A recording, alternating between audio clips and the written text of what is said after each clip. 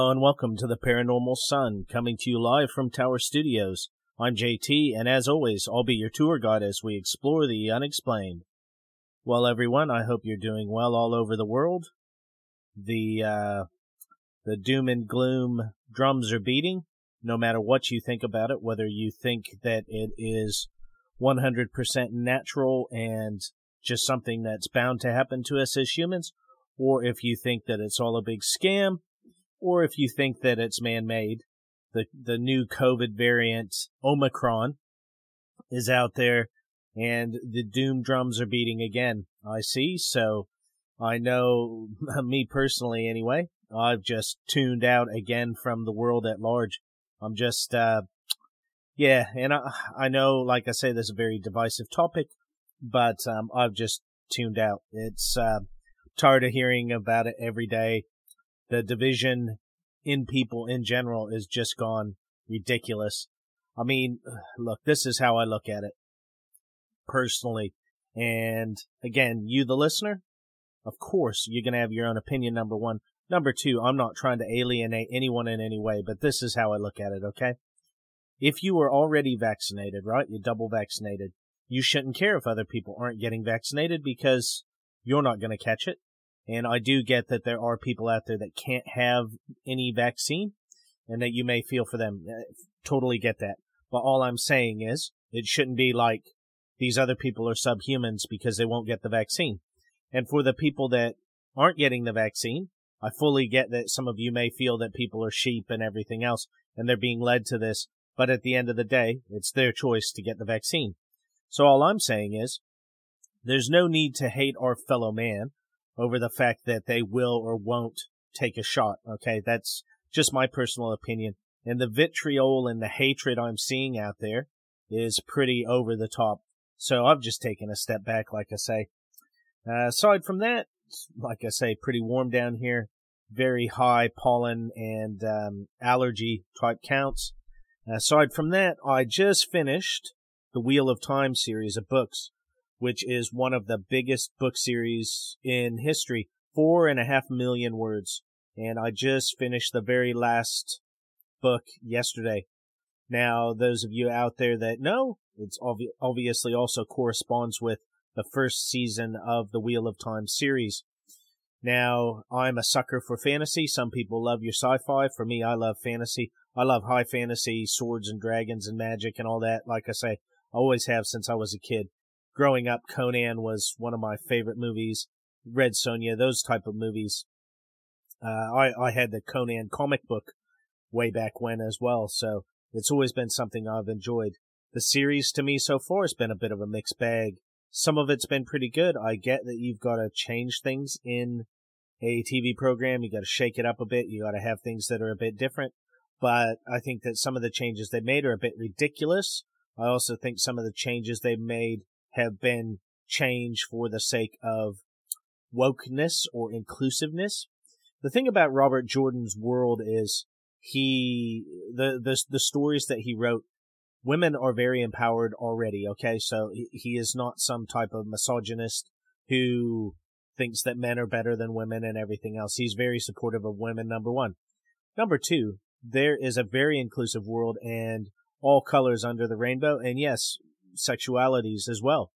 But the thing is, they're not in a homogenous mix. Not every village has got every culture mixed in it. I mean, and that's just reality with real life today as well, right? But instead of waiting until we get to those countries where you may have other ethnicities being the basis of that country, the majority, and in fact the people that live there, no, early on we've just got to cram everything into every village. I mean, yeah, and to me, that's a bit far-fetched and a bit unrealistic. Hey, it's great that you want to have some inclusiveness with actors and actresses, but, to basically cram it into things. I mean, it's basically it's like some of those retro stories, and it goes both ways. I mean, you had way back in the 50s, you had John Wayne, of all people, playing Genghis Khan, right? Yeah, right. Yeah, he looks really Mongolian.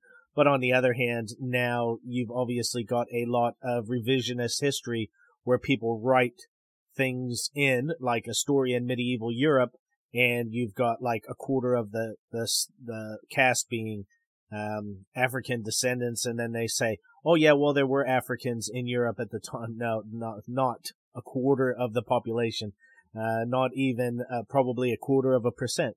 But again, I digress. I mean, it's just, to me, no problem with having some inclusiveness and some including those different cast members, but make it realistic, okay? Don't just jam them in there to jam them in there. To me, it just cheapens everything. I mean, if you just take an actor or an actress and use them to fill a quota, to me, that's BS. I mean, any actor or actress should stand on their own merits. And me personally, I wouldn't want to be included in a part just because it's like, well, we need a white guy, or, you know, we need whatever it is. We need you, JT, to fill this simply because we need this color, or we need this religion, or whatever the case is. Be like, that's all you look at me as. You see what I'm saying? So, yeah, I know it's a bit of a divisive topic, but I'm just saying, okay, it's his stories, his world are very inclusive. And I was really surprised as I went through the novels that he was so ahead of his time, really, because he wrote most of these from the, I want to say, early 90s up until I think Robert Jordan passed away in 2007. And then the remaining 3 books, the very last end of the series, was written by another author. But yeah, it's just, to me, don't try and jam everything in there just to jam it in there. And again, making change for change's sake, to me, is sometimes a bit silly. There's that old saying, which is, if it ain't broke, don't fix it. And so when you've got some of these really great stories, no different than Lord of the Rings, you don't need to reinvent the wheel. If you want to do that, basically, to me, then do like a prequel series, or do a post-series where you can kind of let freedom reign, so to speak. So, for example, in the story of the Wheel of Time, right? It's basically set at the end of the Third Age. So if you really wanted to just make changes wholesale, then why not set it earlier? Why not set it early in the Third Age, like during the Trolloc Wars or something, where you've got a lot less guidance on certain characters and the way things are, and you can add new characters as you see fit. No problems. But anyway, that's just my input on it. It's no different than Game of Thrones. Obviously, there were quite a few changes of Game of Thrones that got people really riled up. So, yeah, it's just a bit annoying to me. But anyway, folks, I digress. That's the other thing I've been doing. I've just finished off all my books. So yeah, got that out of the way. Now I'm just watching the series, and I will watch the whole series. Hopefully it doesn't end up like Game of Thrones and go off the rails at the end. So anyway, let's see. That's COVID tirade, a Wheel of Time tirade. So that's about all the tirades for this show. Oh, one more. Yeah, let's not talk about the NFL. I'm a pretty disgruntled Seattle Seahawks fan about now, so we won't even go into depth on that. I know Trey will be having a laugh when he hears this, but it's been a rough season for us Seahawk fans. And sooner or later, I knew the Seagulls were going to come home to roost. We just traded away picks, and we haven't drafted well for a while. I knew sooner or later we were going to have a rough season, and this is that said season. And of course, we traded away our first round pick this year. So the Jets are going to do well out of our poor season. So anyway, it is what it is. And I'll still follow the NFL, but yeah, it's been a pretty rough season around here as far as expecting anything. I don't even think we'll make the playoffs. And fair enough, they don't deserve to make the playoffs with the way they played this year. So yeah, folks, I hope you all had a great Thanksgiving for those of you in the U.S., those of you who celebrated it. I had my roast meal down here, so it was quite good. And yeah, tonight we're going to have some more articles. So I've got some older ones that Trey sent me, and I've also got some here that I've cobbled together, so we can have another extra sized portion of the news of the dam. So for those of you who don't know, Charles Fort was a gentleman in the early 1900s who was into these things that interest us so much, be they sea serpents or funny lights in the sky or out-of-place artifacts or people disappearing. And Charles Fort gathered 30 or 40,000 index cards of information from periodicals of the day, newspapers and magazines, and he compiled them all, and then he wrote a series of 4 or 5 books.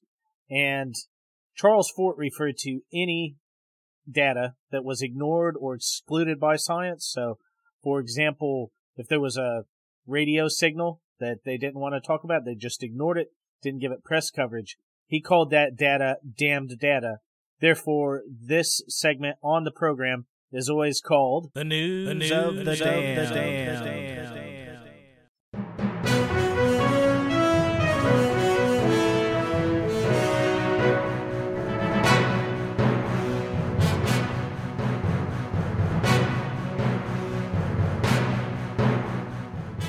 Okay, so the first article I've got here was sent to me by Trey in Portland, and again, thanks Trey, as always, for sending me through the articles. And Dave from the Old 77 also sent me a similar headline and just said, hey, JT, I'm sure you're all over this, but what are your thoughts? So, sorry folks, I should have got to this one a bit sooner, because it is a bit of kind of important news in the stuff we cover here on the Paranormal Sun. Now, this particular one is from MSN.com, and it says, Pentagon announces group to investigate reports of UFOs near certain military sites. Now, that's obviously something that I've talked about quite a bit in depth in the past here on the program. And again, as I say, when people say to me or to people in general, and I've heard this before, well, JT, what does it matter about UFOs? What does it matter what they are, or if they're there, if people are seeing them? Well, the bottom line is that in the U.S., you're spending more than half of your GDP on military defense, right? On what they call the defense budget, even though a lot of it is for offensive weapons. So, if you're paying all that money in your taxes, and you've got so many other things that you should have and you don't, like universal health care, better Social Security benefits for the elderly, better mass transit, all those sorts of things that money is taken away from and given to the military. And I would argue it's more than half of the GDP when you look at the way some of the things are funneled through various agencies and black budgets and that. Well, anyway, if you're already spending all of that money and then you've got objects that basically defy conventional aerodynamics and fly with impunity through your airspace, and especially turn up at military installations and basically throw the middle finger at you and say, do something about it, buddy. Yeah, that's one of the major problems with it is I can see why, if you're the military and certain members of the government in the past, and not only in the U.S., in other countries as well, I can see why you would want people to believe that this is just a bunch of hicks drinking moonshine, or a bunch of people seeing the planet Venus, or Chinese lanterns, or whatever, because you would not want to admit that this is something that could potentially cause a potential defense risk. Now, there's that argument, and then on the other hand, you've got the argument that the military will use this in future to argue for more spending. And who knows, maybe they already have behind the scenes in these black budgets and that, and in these classified meetings of Congress that we don't know anything about. Who knows what goes on behind closed doors, as the old song goes. So anyway, this one, like I say, is from MSN, and it says, and this one is from, okay, there's no author here. Maybe there is at the end. Anyway, one other thing to remember, as always, as I said, there'll be a link in the show notes where you can go and check this out yourself. So it says, in the wake of a UFO report last summer, the Pentagon has announced the formation of a new group that will investigate reports of UFOs close to sensitive military sites. And I would argue that this has never stopped, okay? There's no way that some of these cases, even in the times where there wasn't an official UFO investigative group, were not being investigated. Come on. You cannot tell me that the Pentagon or other members of the military were not looking at those Nimitz footage and all these different things off to this. You can't tell me they just said, oh, well, we can't explain it. Well, we don't have an official group, so we won't bother looking into it. Come on. How naive do they think that we are? Okay, so anyway, it says the new Airborne Object Identification and Management Synchronization Group. I love these massive freaking 30-word names for these things, right? So Airborne Object Identification and Management Synchronization Group. Yeah, anyway. We'll specifically look at reports of unexplained aerial phenomena near U.S. military facilities.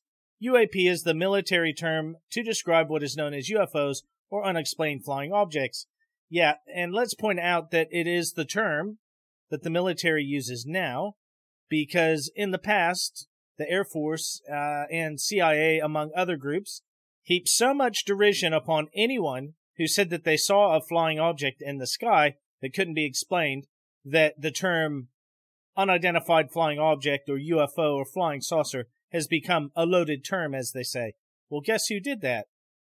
Incursions by any airborne object into our SUA, Special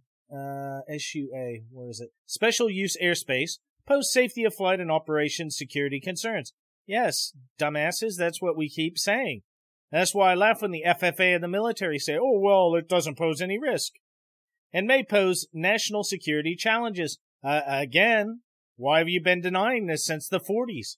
Said a Pentagon press release, using the term that includes restricted military airspace, military operations areas, firing ranges, and places restricted for national security and other uses. Again, like the airspace above Camp Pendleton, which I had Marines and Special Forces tell me when I lived in Southern California multiple times was intruded upon by objects that were monitoring their training exercises, and no one could explain what they were, and they were basically told not to report it, or it would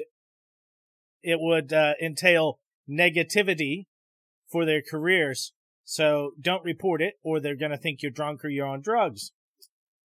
In a memo outlining the group's formation, Deputy Defense Secretary Kathleen Hicks wrote that unidentified aerial phenomena in special use areas represents a safety of flight risk to air crews and raises potential national security concerns.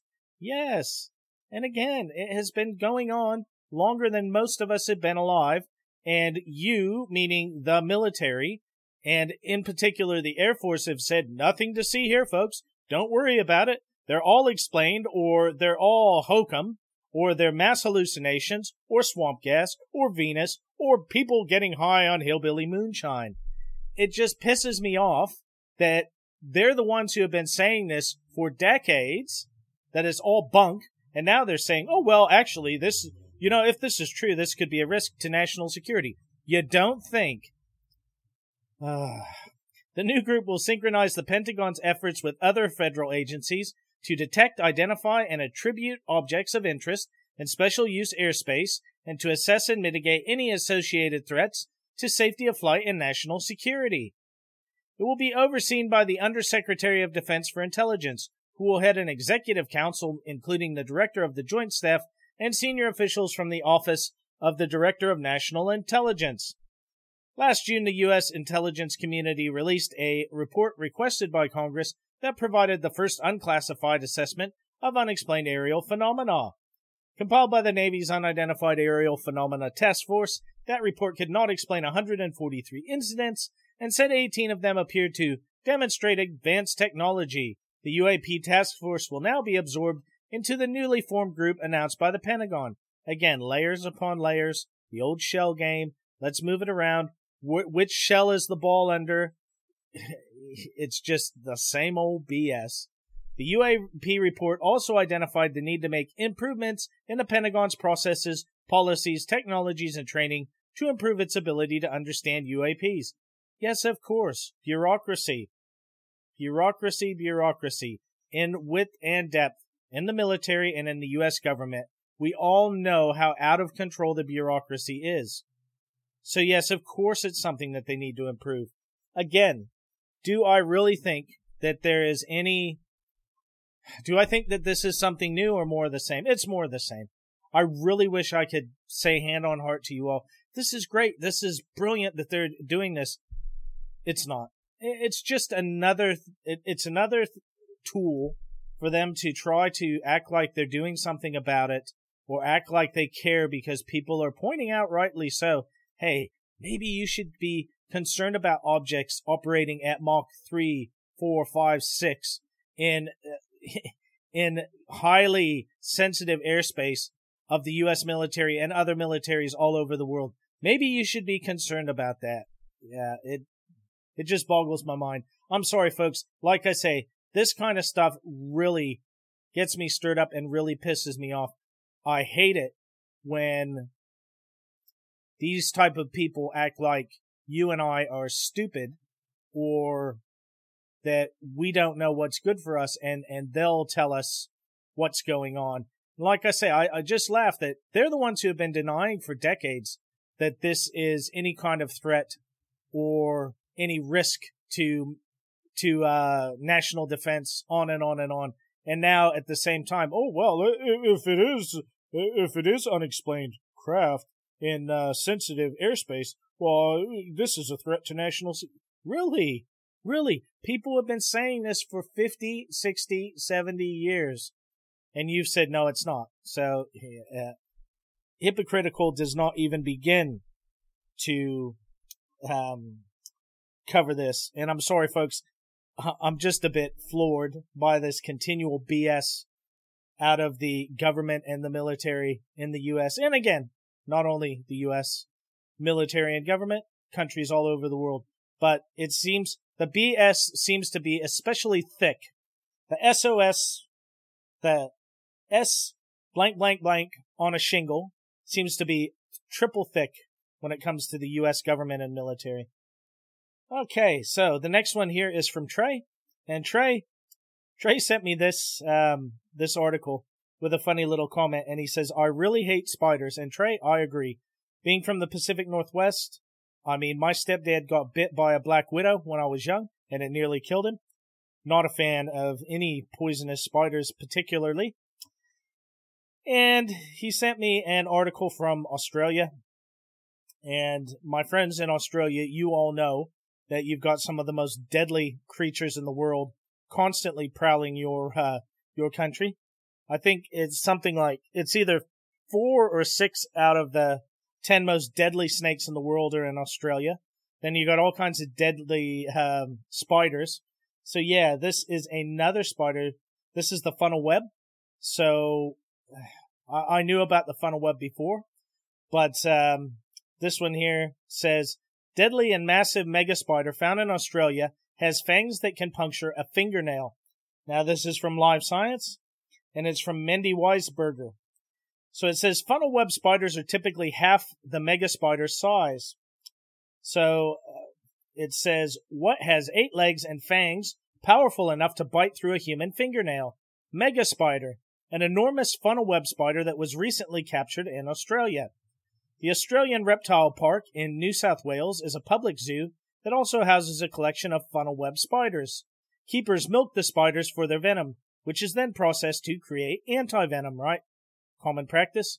This particular spider was donated by an anonymous benefactor and arrived last week at the park in a plastic tub as part of a weekly collection from spider drop-off points near Sydney, the Central Coast, and Newcastle, ARP representative said on November 11th in a statement.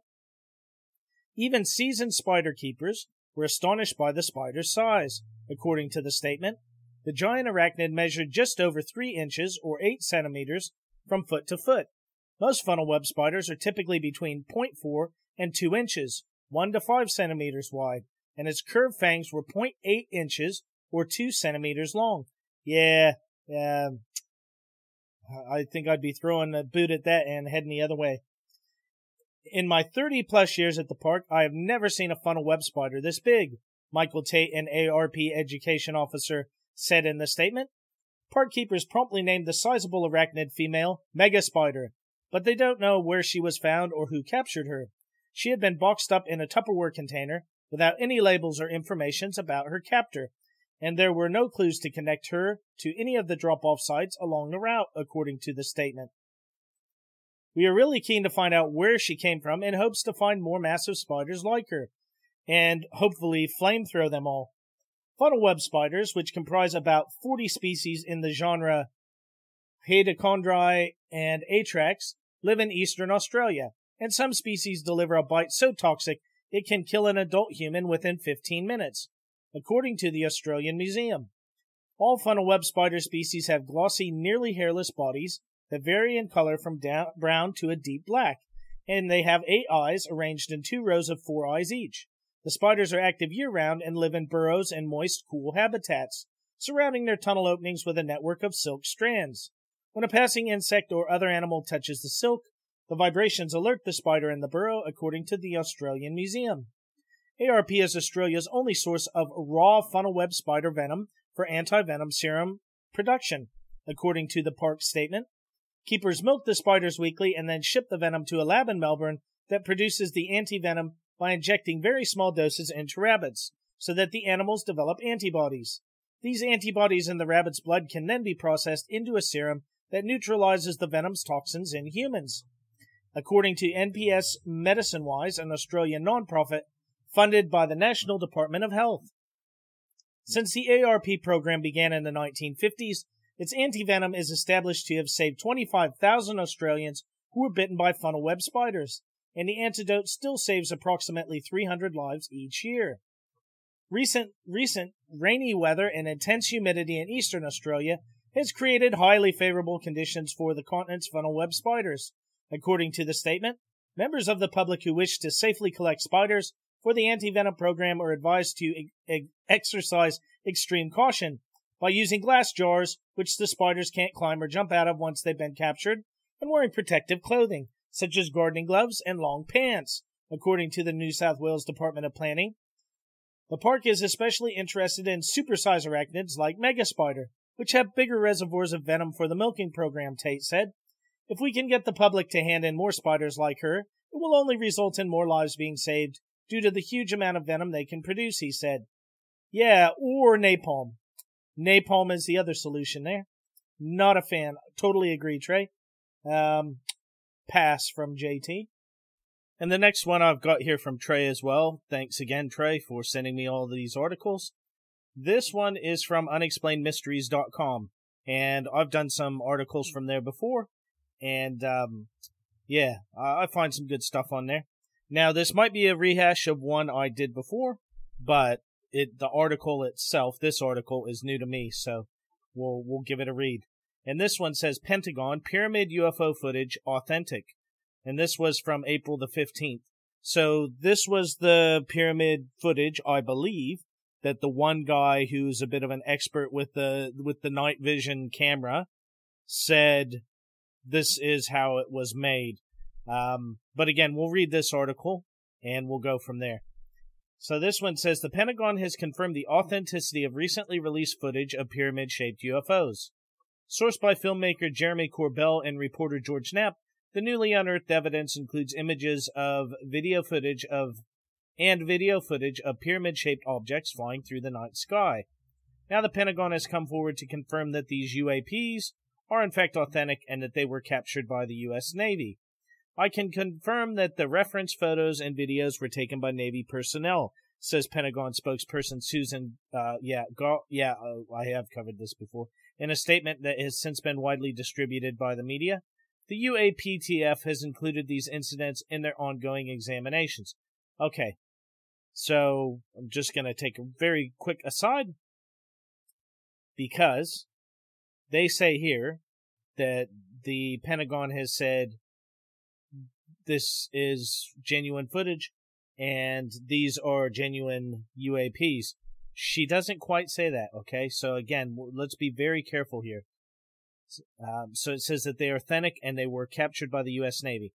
Now, they were captured by the Navy. They have said that, but they didn't necessarily say it was authentic. And I know I'm being pedantic, but when you're dealing with UFOs, UAPs, whatever you want to call it, my personal feeling is semantics matter. And so they're not necessarily saying that these are unidentified craft. They're just saying that they were definitely filmed by Navy personnel. And I do think it's very important to have that distinction. As we have said before, to maintain operation security and to avoid disclosing information that may be useful to potential adversaries, DoD does not discuss publicly the details of either the observations or the examinations of reported incursions into our training ranges or designated airspace, including those incursions initially designated as UAP. According to Corbell and Knapp, these images were presented during a series of classified intelligence briefings back in May 2020. It's also believed they were captured from the USS Russell off the coast of San Diego in 2019. Exactly what these strange pyramid-shaped objects are, however, continues to remain a mystery. So again, it doesn't hurt to rehash some of these recent cases. It is something that's important, and I do think we'll have more and more of this come out as time goes on. Right, so again, thanks for that one, Trey. Now, the next one is something that I saw a while back. It came through my feed, and I missed covering it, so I wanted to make sure I covered it, and I'm glad that I found the article. Now, this one is from Live Science again, and this one came out, it just says 17 days ago, but it's probably been longer than that because I've had the tab open for a few days. And this is from Joanna Thompson. It says, metal detectorist unearths largest Anglo-Saxon treasure hoard ever discovered in England. The treasure consists of 131 gold coins and 4 golden objects. And we'll see what they have to say, and if they don't cover it over well, I'll give you a bit of background as well. A metal detectorist in West Norfolk, England, has unearthed the largest Anglo-Saxon treasure hoard ever discovered, a bounty of 131 coins and 4 golden objects. Most of the items were found over the course of 6 years by a single detectorist, who wishes to remain anonymous, according to the British Museum.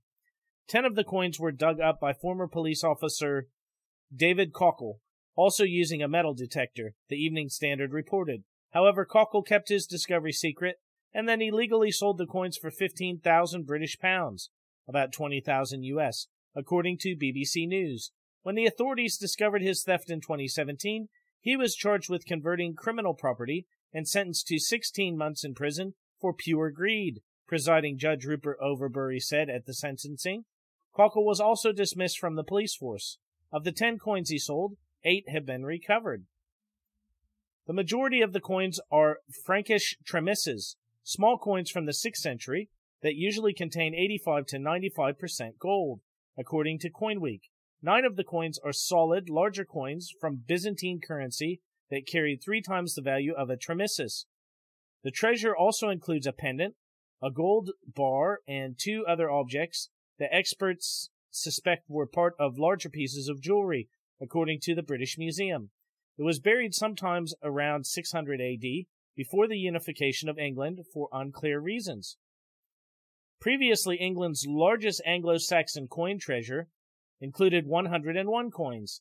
That trove was discovered in a purse in 1828 at Crondall in Hampshire, Art News reported. However, experts suspect that this haul originally may have been larger, as the purse appeared to have been previously disturbed at the time of its recovery. Other treasure from East Anglia, the region of England where the Norfolk hoard has been discovered, includes the famous Sutton Hoo burial ship, which contained a purse of 37 gold coins and was the subject of a recent Netflix movie. The Norfolk coroner is currently investigating the West Norfolk treasure to determine whether it belongs to the British Crown under the 1996 Treasure Act, which requires that all treasure be reported to the local coroner within 14 days of discovery. According to The Guardian, while still unofficial, it seems likely the hoard will fit the bill. The Treasure Act defines treasure as a collection of metallic objects or coins that are at least 300 years old and minimum of 10% gold or silver by weight, according to Portable Antiques Scheme, a joint program of the British Museum and, I'm not going to try and pronounce that other because it's Welsh, okay? But the Amguda Ufa Cumar National Museum of Wales. Again, apologies, but Welsh is very difficult. I struggled when I did the Ros Welsh episode, getting some of those town names right. I had to listen to it several times online to make sure I got it right, because I hate butchering languages, so I apologize, but it's the National Museum of Wales. If the British monarchy claims the find, it may be placed in the Norwich Castle Museum, with support from the British Museum for the public's benefit. This is a hugely important find, Gareth Williams, curator of early medieval coins at the British Museum, said in a statement. It must be seen alongside other recent finds from East Anglia and elsewhere, and will help to transform our understanding of the economy of early Anglo-Saxon England. Now, my understanding, and I may have this wrong, but again, lost hidden treasure, one of the things that I'm really interested in, just as much as I am in the paranormal, okay, and the unexplained stuff we cover here. That's why I do these stories. My understanding is in England, the Treasure Trove Act means if you find that treasure, the British Museum gets it, but they have to pay you fair market value.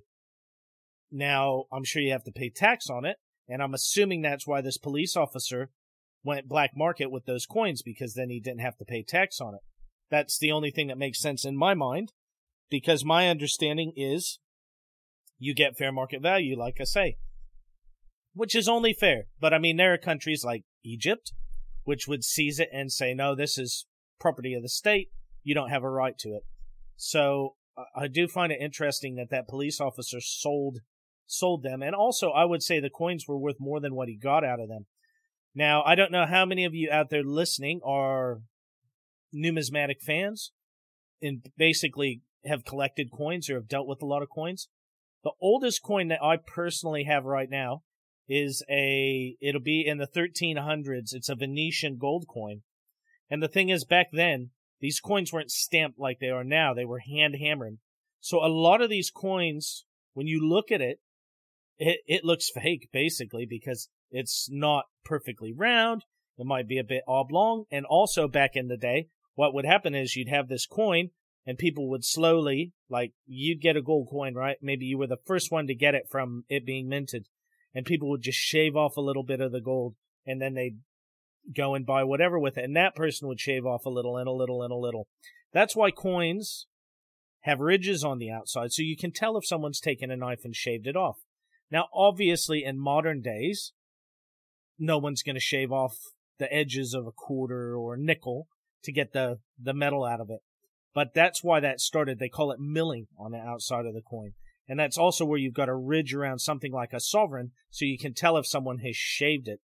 Nowadays, with accurate electronic scales, it's nearly impossible to screw someone over in that way, because you just weigh it on the scale. But those old coins, if you've ever dealt with an old gold or silver coin, and when I say old, I mean older than 1700s, it's very obvious that they're quite different from more modern coinage. It's fascinating to me. But again, it just goes to show England, Europe in general, but especially England and the UK, is just this massive historical treasure trove. And they continue to find stuff like this year after year. So I really enjoyed that. And another in the series of lost treasure type stories. And I hope you enjoyed that one. So folks, I'm going to try and power through the rest of these. You don't know, because you end up just getting this show in one lump. But I actually had to take a break earlier. I'd blown my voice a bit. And between that and the allergies and hay fever, it's not a very free-flowing show, and I apologize for that. It's a bit annoying for me, because I like to just hop on and do this all in one bite for you, but unfortunately sometimes these things come up. Okay, so the next one here, I found a series of basically late Thanksgiving stories that I found through Coast, and all of these have got to do with turkeys, but I thought they were quite interesting, and that's why I've included them. They're not quite what you generally get out of the news of the dam, but I try and keep things fresh and give you different things. Now, these articles are older because, as you can imagine, it's not every week or even every year you get stories about turkeys, but this one is quite an interesting one, and this is from Coast to Coast, and this was from March the 3rd, 2017. And this one says, watch, and there's a video, and I would encourage you to watch the video. It's quite short. It says Erie turkey circle caught on film.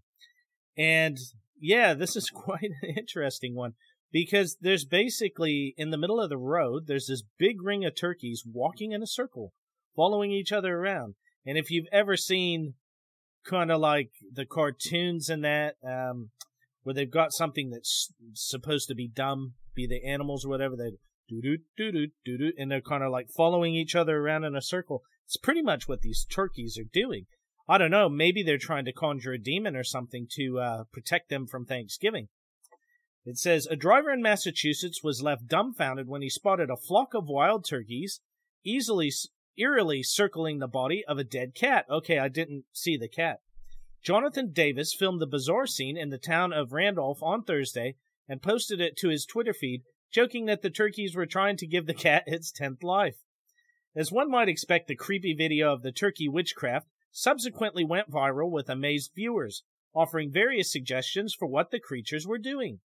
Fortunately for anyone who enjoys Thanksgiving, the turkeys were probably not practicing a bird-based form of black magic. Oh, dang. A wildlife official in Massachusetts named David Scarpitti explained the cats are natural enemies of turkeys, and therefore the curious creatures were likely trying to figure out what the feline was doing in the road.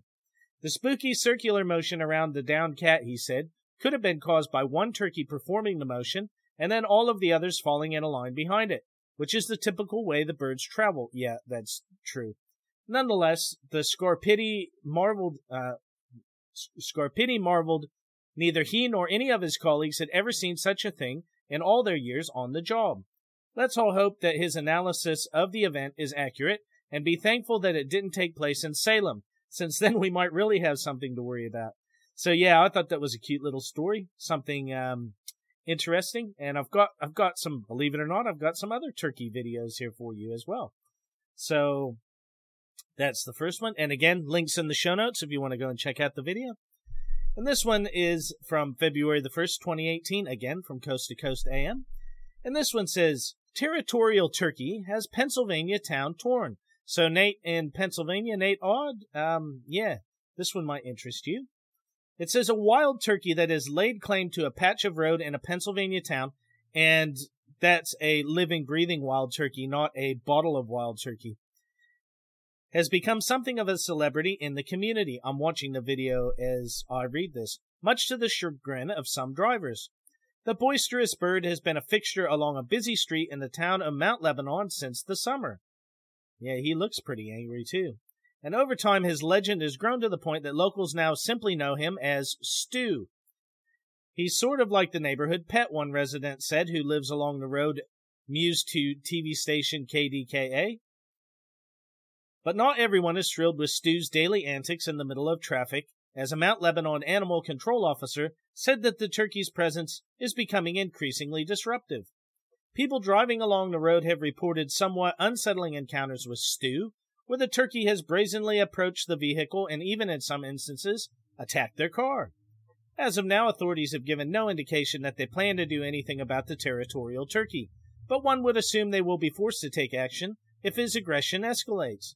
That is, of course, provided that Stu's spell of Stockholm Syndrome, which he has seemingly cast upon area residents, can be broken. Otherwise, they just may cede the street to him. So, a couple of notes from me. I'm just watching this video. It is quite funny. He's like pecking at the police car tire. He's like, I'm not taking this crap. So number one, I used to work with a guy named Stu that was a real pain in the backside, and there will be people that will listen to this will go, JT, I know exactly who you're talking about. So I'm not surprised that this turkey got the name Stu. But secondly, I do find it quite interesting that they had some good fun with it as well, the people in the area. But birds in general, I mean, I've known turkeys that have been pretty aggressive. Geese, ducks, yeah. When I was a kid growing up, man, geese and swans, they get really aggressive and they will chase you. So birds do have it in them. Okay, so one more turkey story. I had to cram them all in because Thanksgiving only comes once a year. So this one is also from Coast to Coast. This one is also old, and it's from April the 6th, 2016, and it says, New Jersey town tormented by gangster turkeys. And that's why I thought maybe the Sopranos, maybe they'd be wearing like suits and that, looking like Tony Soprano and that, so that's why I wanted to cover it. Residents of Teaneck, New Jersey, are living in fear due to a spate of strange incidents involving increasingly aggressive wild turkeys that are roaming their town. One particularly unfortunate victim, Courtney Lopchinsky, saw her home invaded by one of the fowl when it crashed through her kitchen window during dinner. I grabbed the kids and we literally ran for our lives out of the house because we were so scared, she told CBS 2 in New York. Lopchinsky claims the ornery Thanksgiving icon caused a whopping $6,000 in damage during its unwanted visit. Yeah, that's pretty over the top. The encounter is just one of many run-ins with the animals that have caused town officials to take notice, as police have received multiple calls about the angry birds over the course of the last few months. They're like gangster turkeys, Lopchinsky said.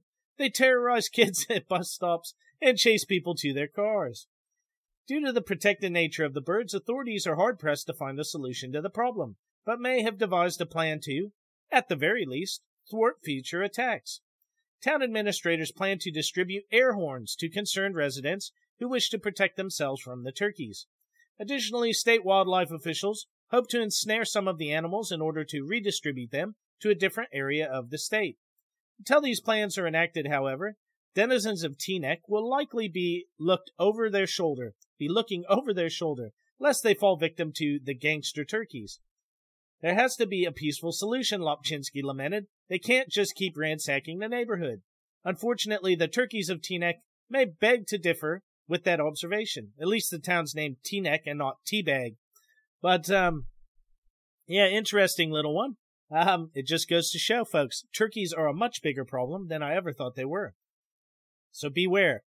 We don't have, I take that back. We don't have wild turkeys here, but we do have turkeys. The first time I saw some, a friend of mine here took me away on a long weekend to get out of the city, and I really didn't know the area that well at the time. We came over this rise in the road, and here's these turkeys in the road.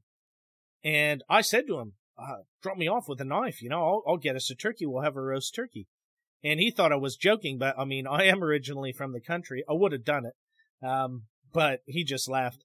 But yeah, I was shocked to see turkeys because obviously turkeys are native to North America. And, I was surprised. I didn't know there were any here, but obviously some people do raise them. Some farmers. Rightio.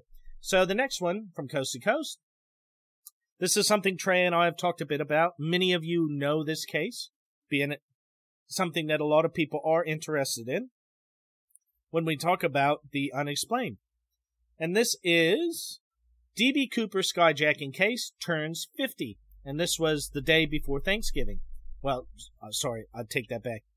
November 24th. So I don't know what day of the month Thanksgiving was this year. But I know it's not always the 25th, so sorry for that. 50 years ago this evening, a mysterious individual who later became known as D.B. Cooper became a part of American folklore by way of a brazen skyjacking that remains unsolved to this day. The iconic case began on November the 24th, 1971, when a largely nondescript man wearing dark sunglasses and wielding a briefcase boarded a normally routine flight from Seattle to Portland. Once in the air, he slipped a flight attendant a note stating that he had a bomb, and after showing her what appeared to be the explosive device, informed her that he wanted $200,000 in cash as well as 4 parachutes. What followed next was a daring caper that has continued to baffle researchers for decades. The hijacked flight subsequently landed at a nearby airport, where the other passengers, unaware of the drama unfolding around them, were evacuated, and the money was delivered to the airliner by authorities looking to resolve the matter as peacefully as possible. The plane then took off once again en route from Mexico City. And for those of you that don't know, from Tacoma, Washington to Mexico City is a heck of a long flight. Per the man's instruction, with only him and the crew remaining aboard. Shortly thereafter, he walked to the back of the aircraft and opened a staircase that descended from the rear of the plane. Grabbing the $200,000 and strapping on a parachute that had been provided by police, he jumped from the plane and vanished into history. The FBI immediately launched an exhaustive investigation into the case and set out searching for the skyjacker, who had actually gone by the name Dan Cooper when he boarded the plane.